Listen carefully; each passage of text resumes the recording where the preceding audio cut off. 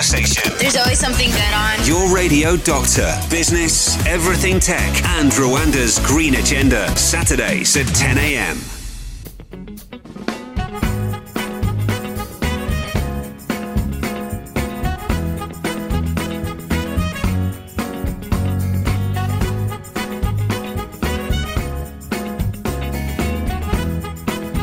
Welcome to our broadcast. We're thrilled to have you on the inaugural episode of Living Entrepreneurship by Salty. Here we share insights and experiences that without a doubt will inspire you to navigate the exciting world of entrepreneurship.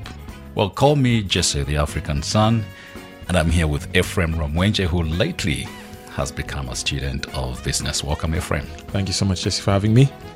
We just want to talk about reinventing yourself in business, or what some people could call starting over. But by way of introduction, a student of business, why, how? So, I've been an entrepreneur from I would say, it's been 13 years. 13 years, yeah. Since 2010. And what I've learned is that you never really know. You can never say you've arrived. Every year, every new challenge, every new business, every new opportunity, every new environmental change teaches you something new. And so that's why I say I'm a student of business. I've been in business 13 years. I know the people who have just started are those who are thinking of starting. But even after 13 years, there's so much I still don't know.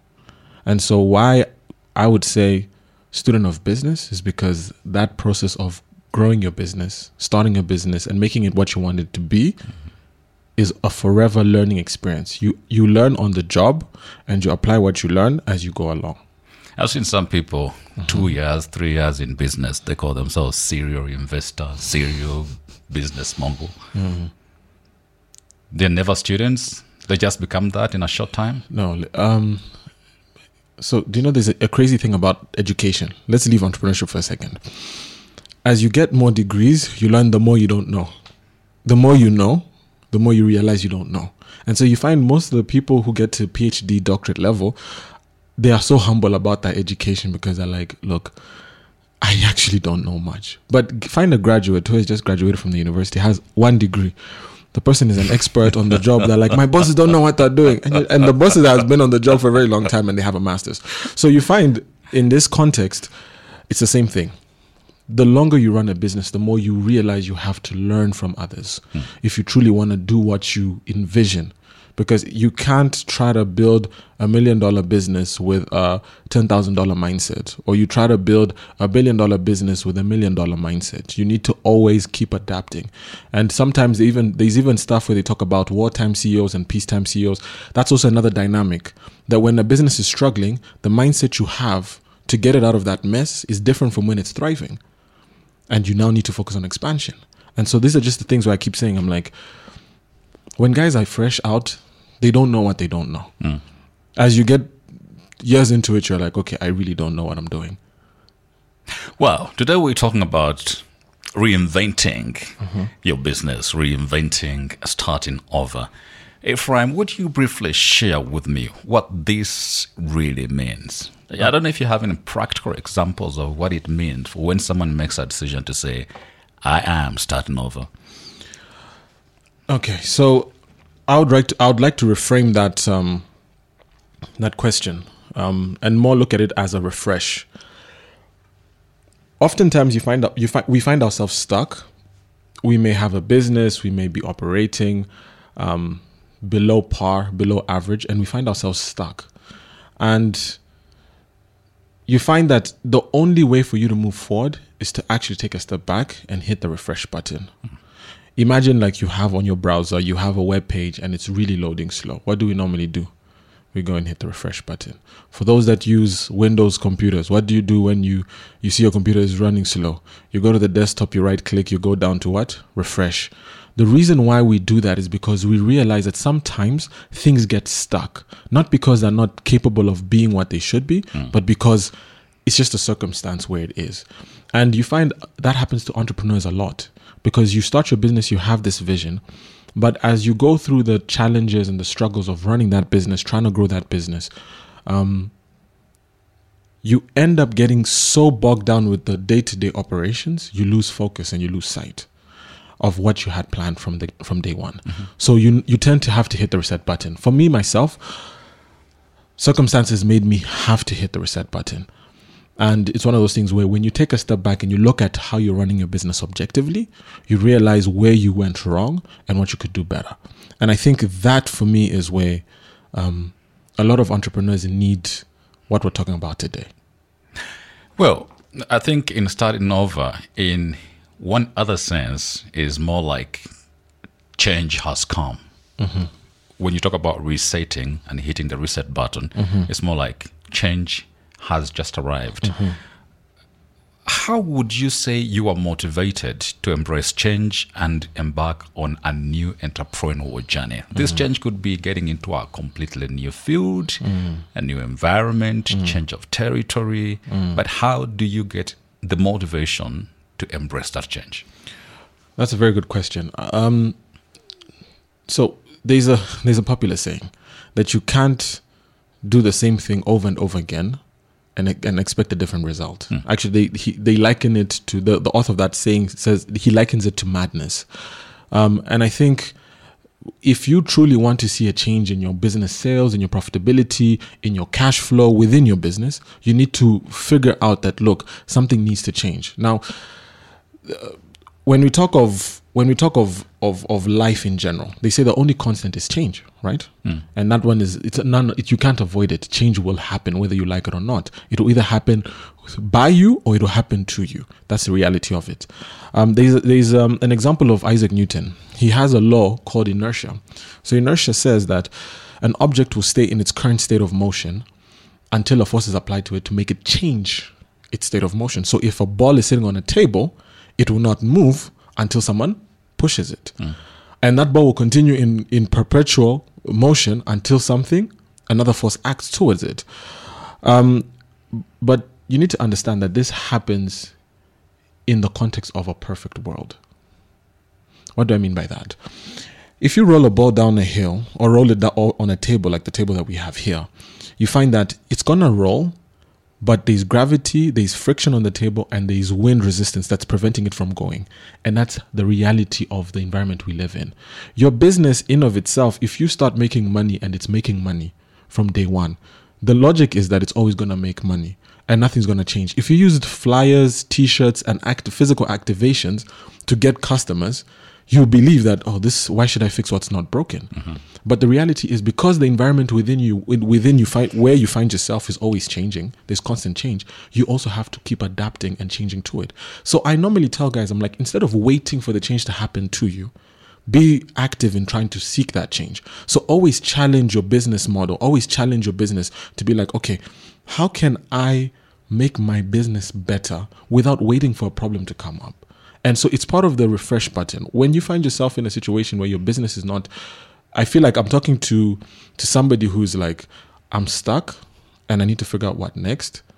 Accept that it's going to change. That's the first step. Yeah. It doesn't always come easy. We have fears for uncertainties associated with reinventing or starting over. So many of us.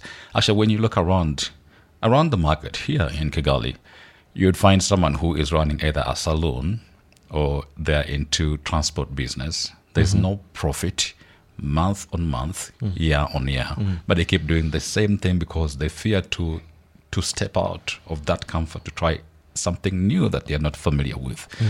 I'd like you to talk about how to overcome these fears of the uncertain world, starting over, reinventing yourself, pressing the refresh button.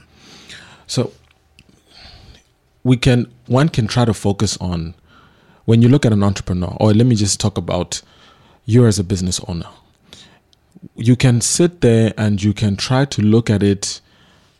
You may want words to encourage you, but I don't think words are what are going to help you. You need to have a very practical strategy. And formulation of strategies where normally the fear is removed, because fear is a perceived emotion. It's fear of the unknown. You even use that word, like you are scared of what you don't know. And the best way to deal with what you don't know is to try to minimize how much you don't know. I don't know if we're together on this. I do. And so when you go out there as a business owner, you say, okay, look, I'm not making any money.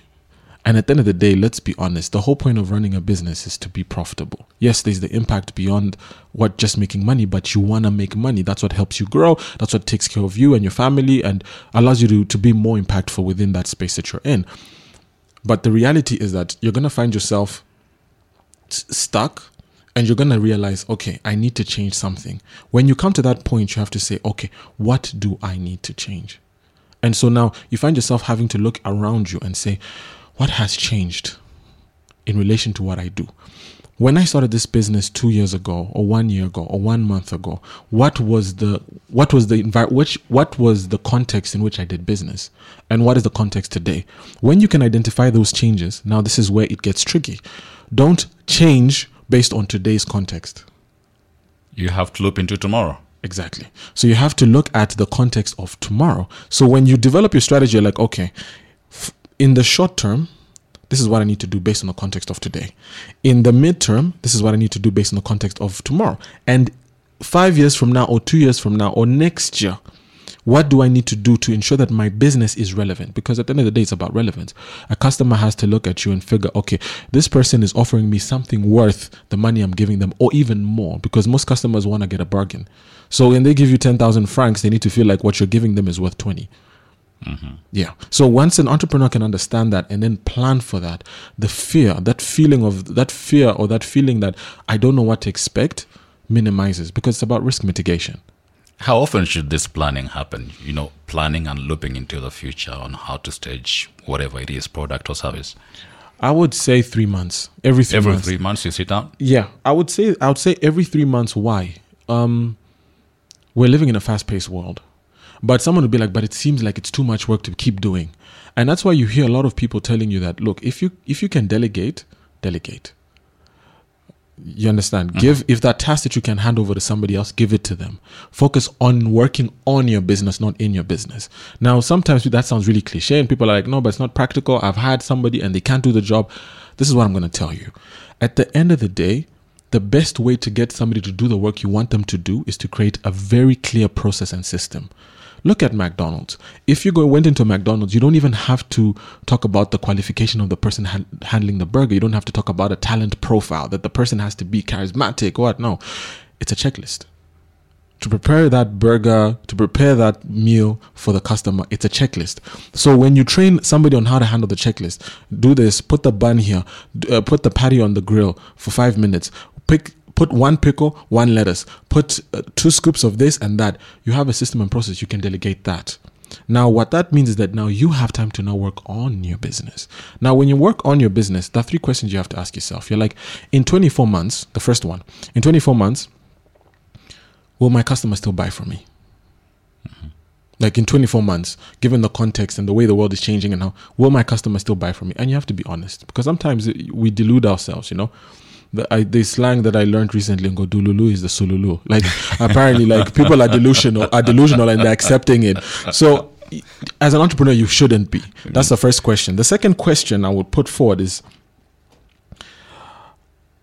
are there any environmental changes that will render your product or service or industry relevant? So you have AI as an example.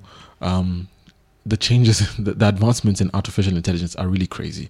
You find copyright, even what we're doing right now. These AI generated voices. You can just pump in a script and you don't know if this is Ephraim speaking or it's an AI generated voice that's speaking. And you find that you need to figure that out and figure how to do it. It can be good for a business owner who owns a radio station because he doesn't have to have the overhead of a radio presenter. Exactly. Yes. He just pays them, gets their voice and brings it, and it works. So once you understand, like, okay, are there any environmental changes that will affect my industry? Then you can now start trying to figure out how to plan for that. Then the last question is, can my product deliver or service deliver more value for less cost to the customer? There's a school of thought called Blue Oceans, and I won't get into the details here, but pretty much it's how can I give more for less? How can I give more for less? So how can I reduce the cost to the customer? Like if a customer is paying 10K, how can I get that to 5K? But what they're getting is significantly more. And so there's a science around it. So pretty much that's what I'm trying to say. Like, if you can ask yourself this question, these types of questions every 3 months, you may not get the answers, but because you're programmed in your mind, it becomes a conscious habit that you do every year, at least 4 times. And so you find that change ends up becoming an integral part of your business and your business strategy. Before we break into our next part of this episode, which is also our first episode of Living Entrepreneurship by Salty, here we're talking to you of insights and experiences that we know without a doubt will inspire you to navigate the exciting world of entrepreneurship. My name is Jesse, the African Son, with my brother Ephraim Ramwenje here, who is a student of business. Ephraim, you spoke about strategy in your audio submission. I'd like you to bring it home. It's easy to talk about strategy when you're referring to the KFCs, McDonald's, but let's talk to our folks here on the road down Kichuchiro. When they're thinking opening a business, they're thinking, I want to sell something that is going to bring me back some money. And most of the time it's, where do I raise the capital from? If I have the money, whichever way I got the money, which is my capital to invest. And they ain't thinking about strategy because strategy sounds very so academic. I find that we certainly start out in business not thinking about a strategy. A guy who says, I'm going to Cheek to open a boutique because I have a boyfriend who's given me some cash and I need to sell something and spend some time in the shop selling stuff. Not a strategy they're thinking about. How important is strategy, and how does it get into somebody's mind that before I start anything, I must have a strategy? Strategy is simple. 3 W's. 4 actually. 4 W's. It's your what, your who, your way or your how, and your why. You heard that, right? What, who, way, and why. Now, what is your what? It's the product you're selling. It's very straightforward. Once you figure out, okay, what am I selling? You describe the product, you describe like how it needs to, what it does, the value it adds to the customer, the problem it solves. That's a few paragraphs because you know the product. Then you move on to the next thing. It's like, okay, who? Now, who are the customers who are going to buy this? The demographic, break it down. Age group, gender, income levels. If it's household, if it's linked to household expenditure, what are the average sizes of the household? All that information helps. Why? Because it gives you a better picture of the customer. There's an aspect of business psychology that I'm not going to touch on today, but empathy is one of the greatest ways for you to be able to tap into a customer. Putting yourself in the customer's shoes to understand how you can deliver the best kind of value at the best kind of price in terms of cost is one of the greatest ways for you to be able to tap into a customer. So when you take time to define and research your who is going to buy my product, who is going to be my customer, it becomes very easy for you to be able to tap into them. Then after you have your who is your how, which is now the way, the 3rd W. This is your business model. Now, in your business model, how? Literally answer the question. If I say, okay, I have this product, I have this customer, take the customer as point B, take where you are with your product as point A. The question is, how am I going to get this product from point A to point B? How? Business model is a fancy word for it, but it's pretty much how. So how? Okay, do I need to hire employees? Do I have the money? If I don't have the money, where am I going to get it from? How am I going to leverage the existing capital that I have? Again, that's also another story for another day, but how we can have that in another episode about how to source capital and how to identify the different forms of capital. But it's like, when I sit down and ask myself how, these are all the elements that come into play. You put that down on paper. It can't even fill 1 page.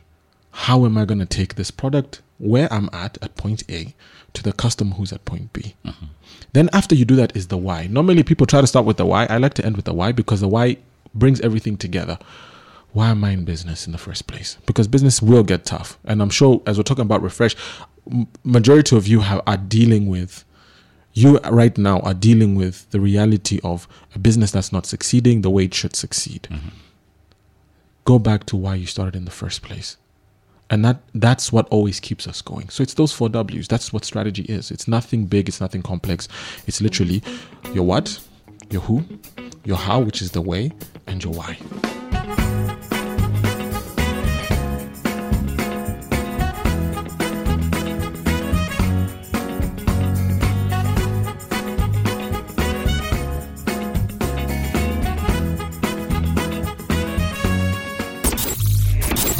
Kigali's big and bold radio conversation. There's always something good on. Your radio doctor, business, everything tech, and Rwanda's green agenda. Saturdays at 10 a.m.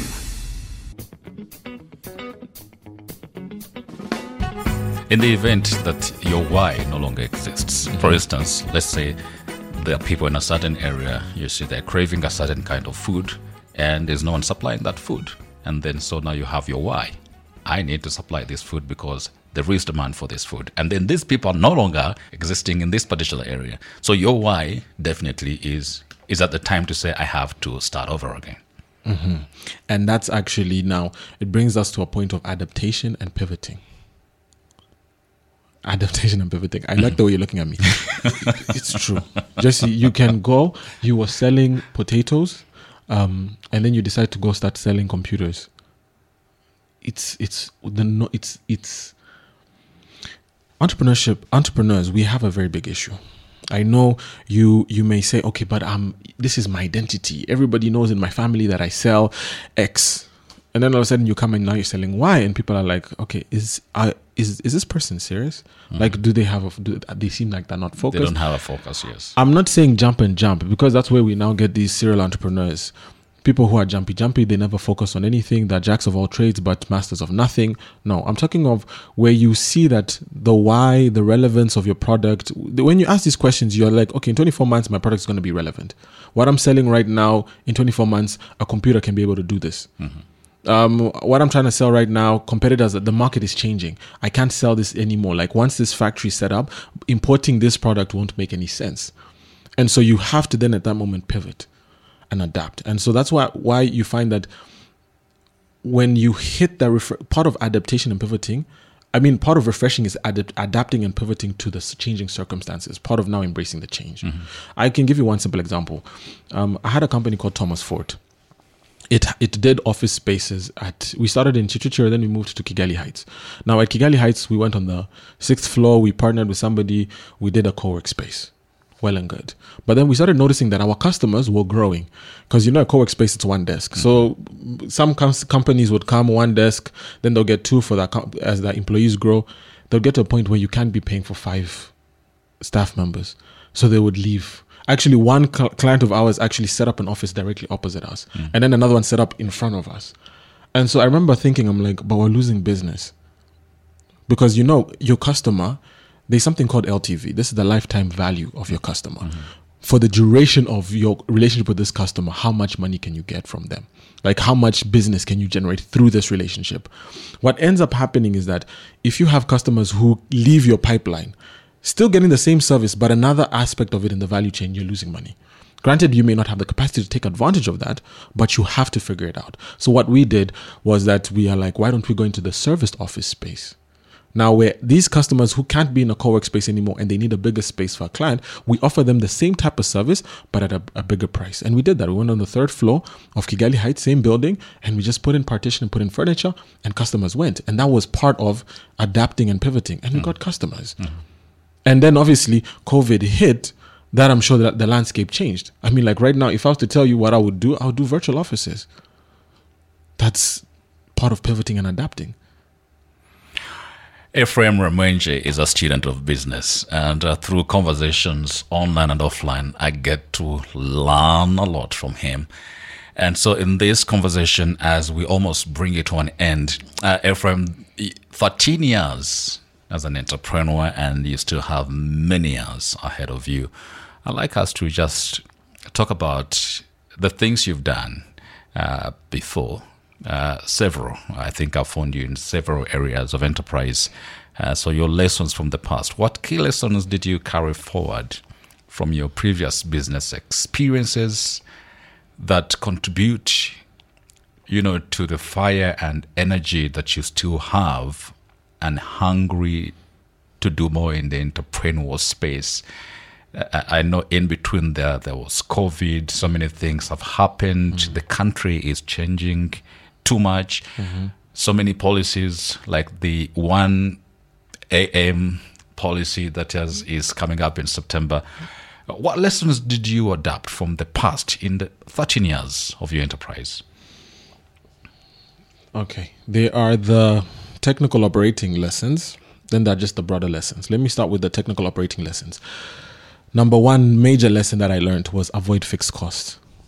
Avoid fixed costs. Actually, I call it AFC. It's if you can avoid fixed costs in your business structure, your operating structure, your cost structure, your cash flow improves, and so does your profitability. Yeah, I'd like to hear more about the fixed cost. What is this fixed cost? Because, I mean, there's fixed cost like your rent, if you're renting. And even your salaries. How do you avoid it? Don't rent. No, okay. There are so many options in the market right now where you can pay as you go. I remember in 2016, I talked about, I was actually in Botswana, and I'd gone to speak about the future of entrepreneurship. It was at a job summit. And I talked about the shared economy. I talked about the Ubers and the Lyfts of this world. At the time, it was still a new idea to most people, the Airbnbs of this world. And I was like, and the WeWorks of this world. And I was talking about like the world has shifted from you having to sit on redundant assets, redundant productivity. You shouldn't, if you're not in your office 24 hours, 7 days a week, there's no reason why you should pay for 24 hours, 7 days a week. You should be able to find a solution. I'm not going to do free marketing for anyone here because I was about to give some examples of places people can go. But there are options out here where you pay as you use. Co-work spaces, as we've mentioned, different locations around the city. You can go rent a boardroom as you need it. You don't need that. In today's world, you just need an address. You don't actually need to physically have an office. You avoid that fixed cost. Let me talk about salaries because that's the one I like the most. Because when you look at You our can largest, avoid the salaries. you can avoid the fixed cost of a salary. Make it a variable cost or make it a output-based salary. Someone's like, how? When you make it output-based, meaning that you only pay someone for what they produce or what they output, and not all businesses can do this, but most small businesses can. Because what most small businesses do, that structure is you don't need a lot of support structure, support infrastructure staff. You don't need infrastructure, IT, no. So you're basically saying put people on commission. It's not commission. You call it commission, someone will be like, but that's commission. No, it's not. You give them a base salary that normally works for allowances and transport and everything, something very small that the company can manage, but the rest is output. It works two ways. One, it helps make your cost structure on salaries variable. That's one. Two, it also helps with weeding out non-performers. Because at the end of the day, you're not running an NGO of friends who are going to sit together and encourage each other. No, you're running a business that has to make money and also has to deliver value to the customer. You don't want to have a staff member who talks to your customers badly, who doesn't give your customers the service they deserve. So what happens is that if someone does that, they won't be able to produce. And if they're unable to produce, they don't get paid. And so eventually like, I'm not going to stay in this job and get no money. They get lost. What happens is that someone who is like, I'm really willing to work, they make significantly more than what they would have made on a fixed salary. And so that's one simple way to avoid fixed costs. Coming back, that's one of the technical lessons I learned. Now coming back to just the broader brush strokes about business. Resilience. We talk of resilience, but I think we underestimate what it looks like. Resilience is one of the strongest character traits any person can have, and as an entrepreneur it's the most critical. But now here's the crazy thing. No entrepreneur is born with resilience that's perfect. It's a muscle that you train. You build it. Yeah. And so how do you build it? It's always waking up the next morning and saying, okay, what can I do better than I did yesterday? It's as simple as that. Every day you wake up, a day at a time. Before you know it, should be 3 years in. People look at you, you go through some of the most devastating things in life, and people look at you, they're like, but how? Like, do you know the problems I have dealt with in my past? Like, these problems pale in comparison. And so, like, you have that resilience that is ironclad, and you find that it has come over time of going through the struggles. You're failing to meet rent. The landlord is like, I'm gonna kick you out. You're failing to meet employee salaries. It's the 29th of the month. It's a Thursday. Friday, guys are like, it's Umuganda. On Saturday, we want to enjoy our salary. What? And you're like, where am I gonna get money? But you're like, I'm gonna figure it out. You're gonna wake up and face it, because who else is gonna face it? So those are some of the lessons I learned. I'm touching here and there because we don't have the luxury of time, but in reality, business is one of the most beautiful things, because it brings out a part of your character that you wouldn't have been able to access otherwise. Wow. This brings us to the end of, not really the end, but to the part one, our inaugural episode of Living Entrepreneurship by Salty, with Ephraim Ramwenje, myself, Jesse the African Son. Here we want to inspire you with insights and experiences, without a doubt, on how do you navigate the exciting world of entrepreneurship. We'll be announcing to you dates on when our second episode will be coming. Thank you so much for listening.